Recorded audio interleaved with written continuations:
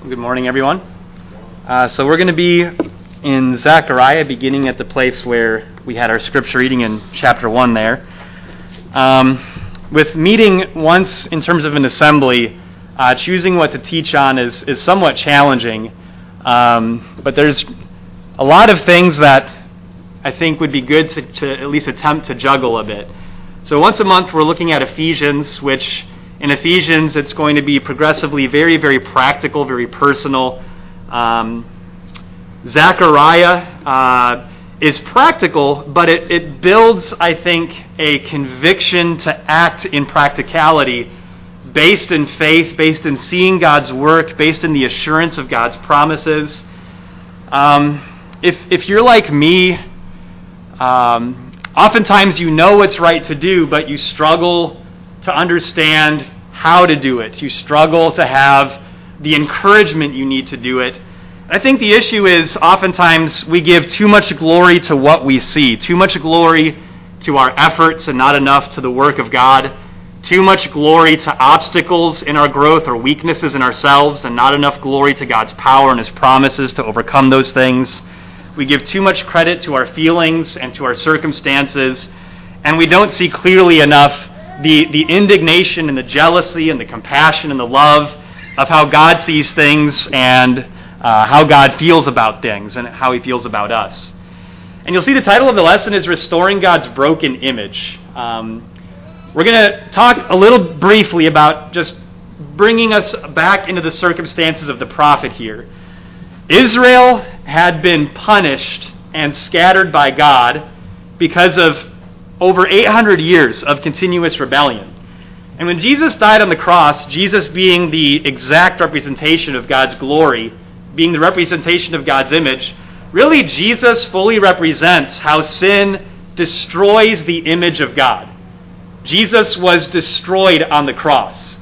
His image was humiliated on the cross. And so much of our faith is learning to rebuild this broken image of sin's wreckage of God's image. So really Zechariah is so much about rebuilding this broken image for the people and encouraging them to act and work in faith based in seeing God for who He truly is. So Zechariah and Haggai are two prophets. These books of the Bible are back to back. Zechariah and Haggai were two prophets in the book of Ezra that we see were sent by God to encourage the Jewish people to rebuild the Old Testament temple building because it had been destroyed by Babylon about 70 years before they returned. So in Ezra chapter 5, the circumstances were the Persian government had put a stop to that work because they were worried about the threat that Jerusalem would be if it was rebuilt and reestablished nationally. But the prophets were sent to motivate the people. You don't need permission from the Persian government. You need permission from God, and you have that permission. Get to work. Zechariah chapter 8, verse 9, just one verse of emphasis on this point. In Zechariah chapter 8, verse 9, the prophet exhorts them, "Let your hands be strong, that the temple might be built." We talked last time as well how the church is a spiritual temple, and how the Old Testament has so much value because everything we do in a New Testament context has an Old Testament parallel context that allows us to see more clearly, more vividly and tangibly principles and lessons that can motivate us to act similarly in a more spiritually fulfilled manner. So just a couple more points. The Jews no longer had a king. So their motivation couldn't really be the same as before of needing leadership, like a king to just tell them what to do and motivate them. People like David or Solomon, those kings were gone. They no longer had a king within their government. God was now acting as their king through the prophets and through His word. And as I said before, they had been punished and scattered among the nations for their rebellion. But they're at a point where God had brought them back because these were a people who had humbled themselves. These were not just Jewish people circumcised from birth who knew nothing about God. This is a very special time in the history of Israel, when the people who are within the city of Jerusalem now, they intended to be there. And they intended to be there because they were broken and contrite of heart in view of their sin. And they knew they needed mercy. It's a very special time in the history of Israel. Their territory was diminished.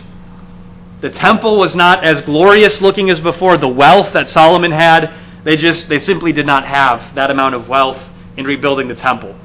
They no longer had any military power. In the times in the past, Jerusalem and the nation, or the rest of the nation and the territory that's around it, they were a military power, and they were much more vulnerable than before. And their work was greatly opposed. When David and Solomon built the temple, it's like everything was going right. They had all the resources they needed. They had all the support they needed. God was providentially bringing different nations to give them their skill in building different components of the temple structure. But now the work is greatly opposed, and they're vulnerable, which, as was said before, is a part of the reason why the work had stopped for a while. But God's promise is that He will fulfill and is proactively fulfilling all of His promises through this work that does not look glorious or motivating on its own. Lastly, just a very, very brief outline of the book of Zechariah, and I'll put this up every time we go through Zechariah. But just very simply, just some key things that I think can help us to have a sense of navigation in Zechariah. It's not just a random series of things. No book of the Bible is, and I think it's very helpful to see structure. I think it helps understand place and draw more out. Chapters 1 through 6 and chapters 7 through 14 are distinct sections in the book of Zechariah. Chapters 1 through 6 is more focused on removing all obstacles. So there's a lot of obstacles in the work, and just like in our work here as a local church, there's a lot of obstacles in working locally together. But God is going to remove all of those obstacles. Chapters 7 through 14 is more about giving power and peace to the people. And so one section is more about taking things out that are getting in the way, and the next section is more about giving more than what's needed to accomplish the fullness of what's even way beyond the temple structure itself. And there's some parallels. So each section begins with a renewal of repentance. So we looked last week at verses 1 through 6, where God says, "Return to me that I may return to you." Well, chapter 7 begins, people coming from Judah asking God, do we continue to fast in remembrance of the destruction of Jerusalem? And God tells them, did I punish you for food? He says, do you not eat and drink for yourselves? He says, no, repentance is not abstaining from food. It's practicing righteousness and justice. These are the things you should be focusing on. And each progressive section extending out of repentance then begins giving encouragement. So chapters 1 through 6, after renewing repentance, there are 8 visions, followed by one final illustration. And in chapters 9 through 14, there are 2 oracles. In your translation, it may say burden. Chapter 9, it says the burden from the Lord. Chapter 12 says the burden from the Lord. So it's 2 longer sections of oracles. And that word just means very vivid prophecy. So it's looking to the future, describing these things that God was doing and that God was going to do. And it's just as vividly as possible portraying the future of the nation and the things that God was going to do for the nation in the future. So some other parallels that you see that indicate this structure. Chapter 1, verse 14, God says, I am exceedingly jealous. Chapter 8, verse 2, God says the exact same thing, beginning the next section of the book. He says, I am exceedingly jealous. Chapter 6, 13, finishes the first section with an emphasis that the branch, which we know to be Christ, will be a priest on his throne. So it emphasizes this new dominion that would come to the nation. Chapter 14, verse 9 concludes the entire book. In the second section, the Lord will be king over all. So again, it emphasizes this new dominion, this greater dominion that's going to come through all of these things. So let's go to Zechariah chapter 1 now. Again, I think these things are helpful because they just help to give us a sense of perspective, I think, to pull more out and to feel more familiar and less lost and directionless as we're reading through this. But we're going to start with verses 7 through 12, chapter 1, verses 7 through 12, and we'll consider these first points after we read this first section, verses 7 through 12. And this first section with removing obstacles, we're going to be looking at the first 2 visions here, and the relation is God is going to remove the obstacles of their circumstances. Chapter 1, 7 through 12. On the 24th day of the 11th month, which is the month of Shebat, in the 2nd year of Darius, the word of the Lord came to Zechariah the prophet, the son of Berechiah, the son of Iddo, as follows. I saw at night, and behold, a man was riding on a red horse, and he was standing among the myrtle trees which were in the ravine, with red, sorrel, and white horses behind him. And I said, My Lord, what are these? The angel who is speaking with me said to me, I will show you what these are. And the man who is standing among the myrtle trees answered and said, These are those whom the Lord has sent to patrol the earth. So they answered the angel of the Lord who is standing among the myrtle trees and said, We have patrolled the earth, and behold, all the earth is peaceful and quiet. Then the angel of the Lord said, O Lord of hosts, how long will you have no compassion for Jerusalem and the cities of Judah, with which you have been indignant these 70 years? So this vision is almost like a reflection, right? So it's a reflection on the return of the people and God's response to the people being scattered among the nations. And it's a very interesting vision. It's important that we actually see the scene. Again, these are visions that serve as illustrations or almost like parables of greater lessons. So it's important that we see what's going on. These are immersive visions. So we'll see frequently Zechariah is interacting with what's happening. So you'll see here that he sees in a ravine, so there would have been maybe canyon walls on both sides. There's some myrtle trees, some lush trees that are there. And he sees these 4 distinct horses in the ravine, and he asks the angel, who is almost like the guide of the visions, he asks the angel, what are these? And his answer is very simple. These are those that God sent to patrol the earth. And what they had found is the earth is peaceful and quiet. And you would think, well, that sounds great. Isn't it good for the earth to be peaceful and quiet? And I think the answer you see is the angel doesn't think so. He hears that it's peaceful and quiet. He says, God, how long will you have no compassion on the situation with your people? We need to understand, this is a part of the beauty of immersing ourselves within the heritage of the Old Testament. You read this at first and you think, what's the problem? But the more immersed we are in the heritage of God, the more we understand. Jerusalem was ravished. The city of Jerusalem fell in the most humiliating, degrading, torturous way. Every nation that could participate was camped with the Babylonians outside the gates of Jerusalem. In Jeremiah, when Jeremiah the prophet who lived through the destruction of Jerusalem, Jeremiah records all of the nations gathered with Babylon to destroy Jerusalem. Jeremiah reflects in the book of Lamentations on unthinkable, horrendous things that happened not only within the city, among the people, but to the people by the Babylonians. He mentions that even in the temple of God, blood was flowing among the people who thought they could flee for safety within the temple, but they were murdered within it. Not only was Jerusalem destroyed, but when we reflect on the destruction of Jerusalem in a book like Lamentations, it is a parallel to the crucifixion of Jesus Christ. And is it good that those who crucified Jesus just get to live the rest of their lives in peace without being confronted by the injustice of what they had done? No, it's not good that they would have peace having done something so heinous against the Son of God. The nations, despite Israel being punished for their sins, the nations were very glad that Jerusalem was no longer a nation. It was better this way for them. And consider current events. I preached some time ago on the events that transpired in Minneapolis, Minnesota, the cries for justice. We should understand this really well right now. If there is a heinous act of injustice, let's say consistent acts of injustice targeted against one specific group of people, is it good that those who commit that injustice just get away free? I think current events help us to appreciate God needed to respond to this. And the angel of the Lord, the principle we need to see is it can be hard to see God beyond our condition and our struggles. It can be difficult.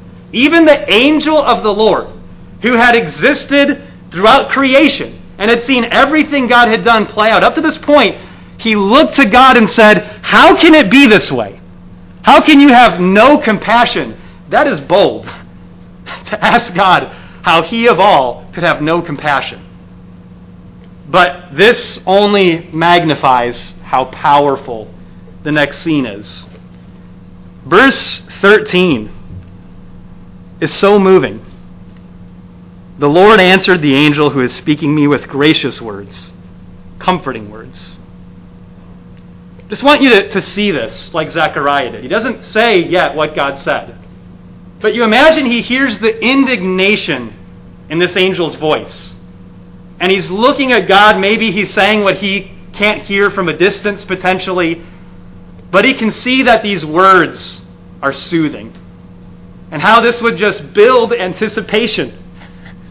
What did he say? Let's read. Verse 14. The angel who is speaking with me said, and just hear the excitement, proclaim, saying, Thus says the Lord of hosts, I am exceedingly jealous for Jerusalem and Zion. I am very angry with the nations who are at ease. For while I was only a little angry, he's talking about his anger against his own nation, they furthered the disaster. Therefore, thus says the Lord, I will return to Jerusalem with compassion. My house will be built in it, declares the Lord of hosts, and a measuring line will be stretched over Jerusalem. Again proclaim, saying, Thus says the Lord of hosts, my cities will again overflow with prosperity, and the Lord will again comfort Zion and choose Jerusalem. The principle here is God's jealousy is extremely encouraging, and it is vital to our faith. God finds us in a vulnerable condition. We'll see with the final vision we'll consider this morning that what God is looking for is not for us to present ourselves to Him in our own strength or as if we are meritorious by merit sufficient of ourselves. But God is able to find us in our brokenness. And because of these circumstances, it can just be very difficult to understand, does God care? Is God able to change things? Is He willing to change anything? And the people knew that they had been punished for their sins. They deserved what came upon them. But God was jealous for them. God was seeking to establish them. God was seeking to build and no longer destroy. Enough was enough, and now God is seeking to fulfill every promise that He had ever made. He would again choose Jerusalem, and all of His promises would be fulfilled not through their strength, but through the weakness and the littleness of what was being done by faith. Something important to understand, your condition is not the obstacle. Since I've moved to Savannah, I've heard things that I think are very easy to think. Things about the church here. You know, how can a church like this have elders? We've never had elders. This church has been meeting here for quite a long time, decades, never had elders. Can the church here have unity? Can the church here have maturity?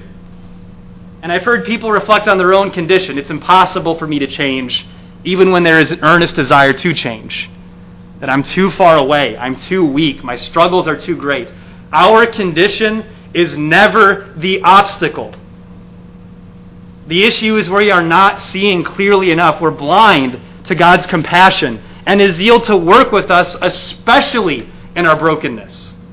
Especially in our brokenness. When Israel was strong with kings and military power and influence and money, and they could influence the nations around them, oftentimes they were actually in their weakest condition, and God would bring them down. And finally, while they're at their weakest, now they're finally at their strongest, because now they can finally value God's love and power in His compassion toward them. 18 through 21. Then I lifted up my eyes and looked, and this is the second vision, and behold, there were 4 horns. So I said to the angel who is speaking with me, What are these? And he answered me, These are the horns which have scattered Judah, Israel, and Jerusalem. Then the Lord showed me 4 craftsmen, and I said, What are these coming to do? And he said, These are the horns which have scattered Judah, so that no man lifts up his head. But these craftsmen have come to terrify them, to throw down the horns of the nations who have lifted up their horns against the land of Judah in order to scatter it. So, what's the point of this, and what's even going on? It's very strange. A lot of these visions, by the way, are very strange, and they're captivating in that way. You have these 4 horns, and what's told about the horns is they're the powerful nations. You can even think about them as just the powers that overcame and scattered Judah and Jerusalem and the people of God. The blacksmiths are just those who are coming to throw them down and to terrify them.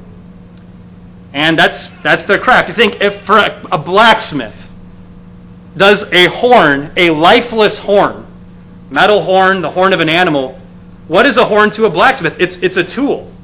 It can be attached to things and repurposed. That's all it is. It's a tool by nature of craft. So these things that seem so powerful, to God, it's nothing. It's just a tool for his use that he can repurpose and use whatever way he wants to. Remember the cross. God repurposed what the cross was, and he used it as a tool for his purpose to glorify his people. The cross fulfills the purpose and illustration of the vision here. The problem is not that we are too powerless or that Satan is too powerful. It's not that we're too immersed in our sin or in our way of thinking apart from God that there's no recovery. The problem is we're blind to God's power to deliver us and help us to overcome. Satan is not more powerful than God. And Paul the Apostle in the New Testament writings would communicate those truths when he would say that these temporary light afflictions are working for us to produce an exceedingly superior weight of glory far beyond all comparison. What Jesus revealed to the world is death and suffering are actually a vital tool for God's use to glorify his people, not destroy them. And so we need to see that God is able to use the powers that be whichever way he determines to. And at this point, the time of punishment was over. Babylon was not stronger than God's purpose. And neither was Persia, neither was Greece, and neither was Rome. And Daniel saw a vision when he was in the nation of Babylon at the time when the nation was not yet come back to Jerusalem. Nebuchadnezzar saw this statue of gold, silver, bronze, iron, and clay, representing these four great world powers that were going to precede one another. And this little pebble was broken off of this mountain, and it just fell on the feet of that statue. And the entire statue collapsed. And that pebble became a mountain that consumed the earth. Where is Babylon or Persia, Greece or Rome? Where are those nations? And what has happened with God's nation? What's happened with his kingdom? It's grown into that mountain.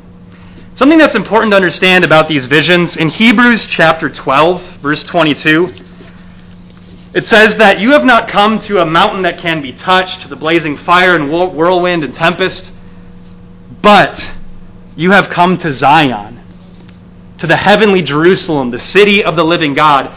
These illustrations of glorified Jerusalem are illustrations of the kingdom of God. These are not just things that are ahead of us as well. These are things that are now behind us.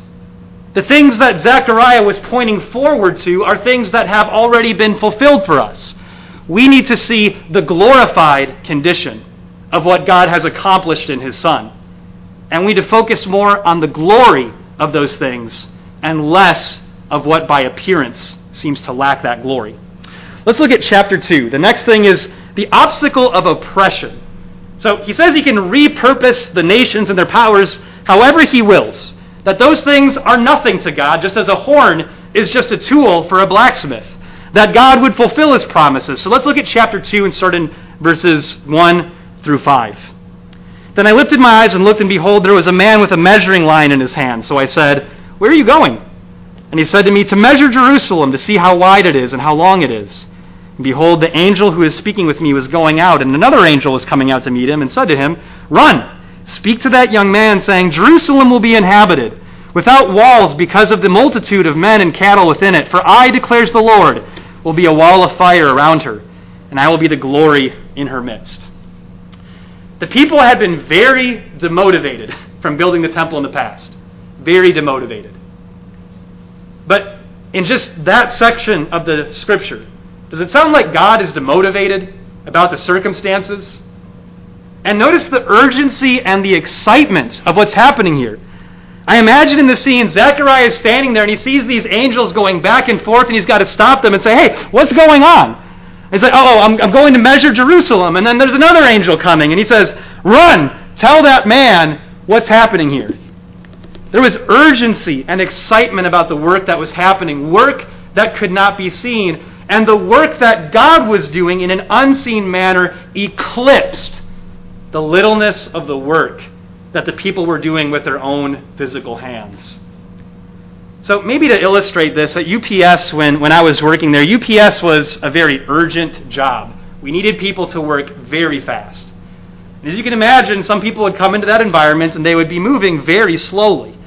And they would misunderstand the nature of the job and what we were expecting. And it was my job as a supervisor in management to have the zeal for the work that could contagiously help them to be pulled into the kind of passion that we were expecting with that job and that work, even what was appropriately necessary even to complete the work. When somebody's not diligent in the work of God, it really shows that they're not exposing themselves to God. Diligence is not a strange thing. Romans 12:11 says, not lagging behind in diligence, fervent in spirit, serving the Lord. 2 Peter 1:5 says, applying all diligence. Hebrews again and again says, let us be diligent. Revelation chapter 3, to the church of the Laodiceans who are neither hot nor cold, he said, be zealous and repent. When we're not zealous, it shows that we are not exposing ourselves to God. Now, we don't see him. You imagine on anything that you're passionate about or involved in, if you are exposing yourself to somebody who is extremely passionate, it's inevitable that it rubs off on you. So if this doesn't matter to you, if the work of God can't inspire you, the problem is just that you're not inspired. It's that you are not exposing yourself to God. And then they're measuring Jerusalem. Why was that important? Why does that matter? God knows everything. So, just off the top of his head, I'm sure he could rattle off the precise measurements of everything, right? So why should it be seen this way? I'm sure most of you have heard the motto, measure twice, cut once, right? And somebody does that when they're taking great care with what they're crafting. It shows that God is being, to the uttermost, careful and precise in this work. God measures his work. God is precise with his work. God sees all of the needs. He anticipates all of the obstacles. He sees into the heart. He sees beyond our circumstances. God knows the circumstances that the Jews are in. He knows the troubles, the potential troubles. But has God not measured this local church? You think God knows exactly who's here, what the needs are here, the needs for leadership, the needs for service, the needs for growth? God has measured this church. And if God was excited about these things, which were before Christ brought glory into the fullness of these things, we can expect that God is even more zealously working in these ways. And do you think he said that God will be a wall of fire around Jerusalem? God is a wall of fire around his people. And our bodies are a temple in 1 Corinthians chapter 6. God measures our personal struggles. God measures our personal needs of faith, our lack of faith, our condition. These people were not in a good condition. The temple was unfinished. They were coming back from constant rebellion against God. But God had measured things. He knew their needs, and they just needed to watch, see, and trust. 6 through 13. Ho there, flee from the land of the north, declares the Lord. For I have dispersed you as the four winds of the heavens, declares the Lord. Ho, Zion, escape, you who are living with the daughter of Babylon. For thus says the Lord of hosts, after glory he has sent me against the nations which plunder you. For he who touches you touches the apple of his eye. For behold, I will wave my hand over them so that they will be plunder for their slaves. Then you will know that the Lord of hosts has sent me. Sing for joy and be glad, O daughter of Zion. For behold, I am coming, and I will dwell in your midst, declares the Lord. Many nations will join themselves to the Lord in that day and will become my people. Then I will dwell in your midst, and you will know that the Lord of hosts has sent me to you. The Lord will possess Judah as his portion in the Holy Land and will again choose Jerusalem. Be silent, all flesh, before the Lord, for he is aroused from his holy habitation. So another thing with management and leadership, it's more important that leadership not be disturbed by an obstacle than the people who are under them. God is over the people, and you notice he's completely undisturbed. He says, the obstacle of Persia, the nations, one day that's just going to be plunder for your slaves. God is undisturbed. He who touches you touches the apple of his eye. That's the pupil. I get like a placebo pain, like a pressure in my eye. It's even happening right now. When I even think about something touching my eye. I don't know if you guys have ever been like walking in a wooded area and then like a twig just, and like you can't ignore something like that, right? Or like a bug flies into your eye and you blink. You can't ignore it. The principle is we need to see the glory of God's presence in our lives. This is a common promise in the Old Testament and in the New Testament. Matthew chapter 1, it would say of Jesus, his name will be called Emmanuel, which means God with us. Matthew ends in chapter 28, lo, I am with you always, even to the end of the age. Colossians chapter 1, the mystery of the riches, which is Christ in you, the hope of glory. Or the riches of the mystery, which is Christ in you, the hope of glory. This is a common theme in the Old Testament that's meant to stir up action. That God's presence is within the lives of his people. And if somebody attacks the people of God, they're attacking God himself. You imagine kids on a playground. If the principal is standing beside the kid who's been getting bullied every day, things are probably going to change. We have to recognize and learn to see the glory of God dwelling with us and how much it matters that God is so intimately acquainted with us and stands with us. And you have to think God's protectiveness, his jealousy. The church is the fulfillment of thousands of years of sacrifice that God has made. Souls he's lost in the fires of hell in working towards the goal of the church. He's taken risks in sending Jesus to the cross. There's work that God has done. There's anticipation that God has had. We're standing on the shoulders of these promises. And so to think that God doesn't care about our burdens, to think that God is distant from our struggles and our weaknesses, is again to be blind to the zealous compassion of God. In verse 13, this is an Exodus statement. When Moses told the people, be quiet and watch while God delivers you today, and he parted the Red Sea. It's kind of like when in a baseball game, somebody that you know has a reputation for home runs. The team is behind and he stands up to the plate and everybody's quiet. What's about to happen? God is about to hit the home run. He's about to win the victory. He says, just be quiet, watch what's about to happen. Yes, they're doing work, but that work is not to be so overemphasized that they think they're the ones who are cultivating the end result of glory, right? Chapter 3. This is my favorite illustration, vision of the entire book, verses 1 through 5. Then he showed me Joshua the high priest standing before the angel of the Lord, and Satan standing at his right hand to accuse him. The Lord said to Satan, the Lord rebuke you, Satan. Indeed, the Lord who has chosen Jerusalem rebuke you. Is this not a brand plucked from the fire? Now Joshua was clothed with filthy garments, and standing before the angel. He spoke and said to those who were standing before him, saying, remove the filthy garments from him. Again he said to him, see, I have taken your iniquity away from you and will clothe you with festal robes. Then I said, let them put a clean turban on his head. So they put a clean turban on his head and clothed him with garments while the angel of the Lord was standing by. Joshua was the leader of holiness among God's people, the high priest. If there was anybody who should be holy, who should be a leader in the principles of holy living and righteousness, this is the guy. And he's standing before the Lord, filthy garments. I can remember a time when I was inappropriately dressed for an occasion. When I was in Alabama, I went to like a dinner auction, and I was wearing basketball shorts and a running shirt. And I can't remember why. I can't remember if I just forgot what was going on. Anyway, I was wearing basketball shorts and a running shirt. And when I got there, I didn't realize how formal the event was. Everybody was wearing like a three-piece suit, and dresses.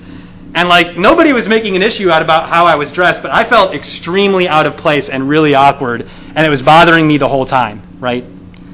And every time I've seen pictures or video footage or even movie scenes of very serious court cases, it is a very respectful and somber environment.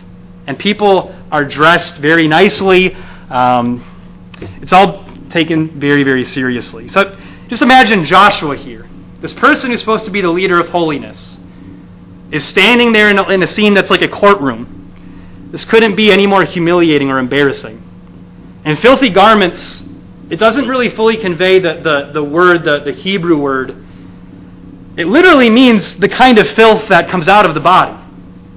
So you think about things like vomit just defiling his garments, how disgusting he looks, and worse still, Satan is just standing there rattling off one thing after another that he can accuse him of. And I don't doubt he's completely telling the truth. And can you imagine how Joshua looked in this scene? As he knows that Satan's just telling the truth. And here I am in my disgusting apparel. And who is God? He is holy, holy, holy.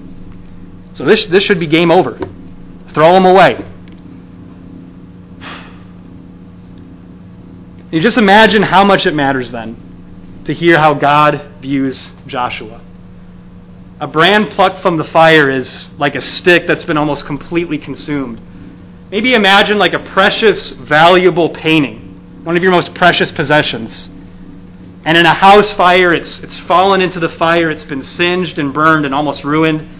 And you pull it out and you can really only see remnants of what it is.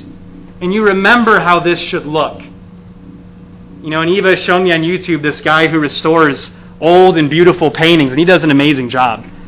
And sometimes those paintings are nearly unrecognizable at their beginning. And you imagine somebody still who's coming out of a circumstance where they've been kidnapped. And what happens sometimes is people who are kidnapped are being reintegrated back into normal living, and they need help badly. You imagine adopting an older child who's not used to the behaviors and expectations of a properly ordered environment. How hard that's going to be, but how necessary it is. You know, God views Joshua not as a sinner to throw away, but somebody who's been rescued from captivity. Somebody whose life has been so burned by the consequences of sin. To accuse him is not appropriate. This is a person that God sees needs help and compassion. This should encourage us deeply. To see on the board, we see ourselves too much like Satan does. We're very familiar with the voice of our own conscience. We know our weaknesses. We know our shortcomings. We look at other people too much like Satan does, ready to accuse, ready to see fault. We just don't see ourselves enough like God does. This should deeply impact us and draw us close to God. You know, Jesus, when he would talk to people who didn't see the filth of their condition, he would speak to them to try to get them to understand so that they could receive compassion. To those who understood the filth of their compassion, he would emphasize the compassion of God so that they could see and be drawn to God who offers mercy. And Zechariah, you can see how this excited him in saying, put a turban on his head, fully clothing him in the garments fitting for a high priest for service. Verses 6 through 10. And the angel of the Lord admonished Joshua, saying, Thus says the Lord of hosts, if you will walk in my ways, and if you will perform my service, then you will also govern my house, and also have charge of my courts, and I will grant you free access among these who are standing here. Now listen, Joshua the high priest, you and your friends who are sitting in front of you, indeed they are men who are a symbol. For behold, I am going to bring in my servant the branch. For behold, the stone that I have set before Joshua, on one stone are 7 eyes. Behold, I will engrave an inscription on it, declares the Lord of hosts, and I will remove the iniquity of that land in one day. In that day, declares the Lord of hosts, every one of you will invite his neighbor to sit under his vine and under his fig tree. First thing really quickly with verse 6 and 7. The value of obedience is held within the value of God's grace and promises. You know, there's like this pendulum swing. When I think about grace, I can easily end up throwing away obedience and misunderstanding the nature of grace. And then I can easily overemphasize obedience to the point where grace is no longer grace. Whereas God's grace exalts obedience and obedience exalts his grace. There's no contradiction. Again, it's like somebody who's put themselves in the condition of Joshua, and God is saying, now that we're out of that condition, let's not go back. And here is the way to live holy. Cling to it. Don't take it for granted. Jesus would even say in John chapter 5 to a man he healed of being paralyzed. He found him and said, now, don't sin again, so that nothing worse happens to you. How could he say that? Because he's trying to get him to understand that freedom and liberty, there's an expectation. And it's not that we're trying to serve God by the merit of works, but that we are trying to understand where God has taken us from so that we don't return back to the depravity of that condition apart from God. We'll look at Romans chapter 8, 28 through 34 as the invitation. But to stress that last point, the invitation for people to come and sit under his vine and fig tree and the coming of the branch, these are things that have been fulfilled, and every truth of these visions is heightened, exalted, magnified, completed, beyond what these visions can portray. We need to see the fulfillment in the Old Testament, in the New Testament, go back and see the tangible vision, return back to see it more clearly, and we're just going back and forth in our understanding of God, having a clearer and clearer grasp on what we've received. Turn to Romans chapter 8, verse 28 through 34. Because when we personally understand our need for deliverance, as Paul said in Romans chapter 7, "Wretched man that I am, who will deliver me from the body of this death?" When we understand our need for mercy, we can then value that mercy to extend it to others and invite others to receive what we ourselves understand we did not deserve. Romans chapter 8, 28 through 34. "And we know that God causes all things to work together for good to those who love God, to those who are called according to his purpose. For those whom he foreknew, he also predestined to become conformed to the image of his sons, that he would be the firstborn among many brethren. And these whom he predestined, he also called, and these whom he called, he also justified, and these whom he justified, he also glorified. What then shall we say to these things? If God is for us, who is against us? He who did not spare his own son, but delivered him over for us all, how will he not also with him freely give us all things? Who will bring a charge against God's elect? God is the one who justifies. Who is the one who condemns? Christ Jesus is he who died, yes, rather, who is raised, who is at the right hand of God, who also intercedes for us." God is not our accuser. And I worry that too often I see God as my accuser. That when I read his word, when I see his commandments, I'm seeing accusation, accusation, accusation. And what I need is to go back to the foundation and see God is not accusing. God is working to justify. These things should draw us so intimately close to God, because in our justification, these things are so gloriously magnified. So the invitation is this. For Joshua, nothing mattered more in that moment than getting a change of garments. Nothing mattered more. And the problem of the deceptions of this life is we think everything matters except God's call. We'll get to it eventually. God is trying to get us to that same place where we get to a place where nothing matters more to us than the mercy of God. And if we can just start there, we can build. But we have to start there. Nothing should matter more to us than the mercy of God. And if that's what we're seeking, Galatians chapter 3 says those who are baptized into Christ have clothed themselves with Christ. We are not clothed with just physically white garments. We are clothed in the glory of Christ himself when we choose to repent and be baptized in the name of Jesus Christ for the remission of our sins to receive those gifts.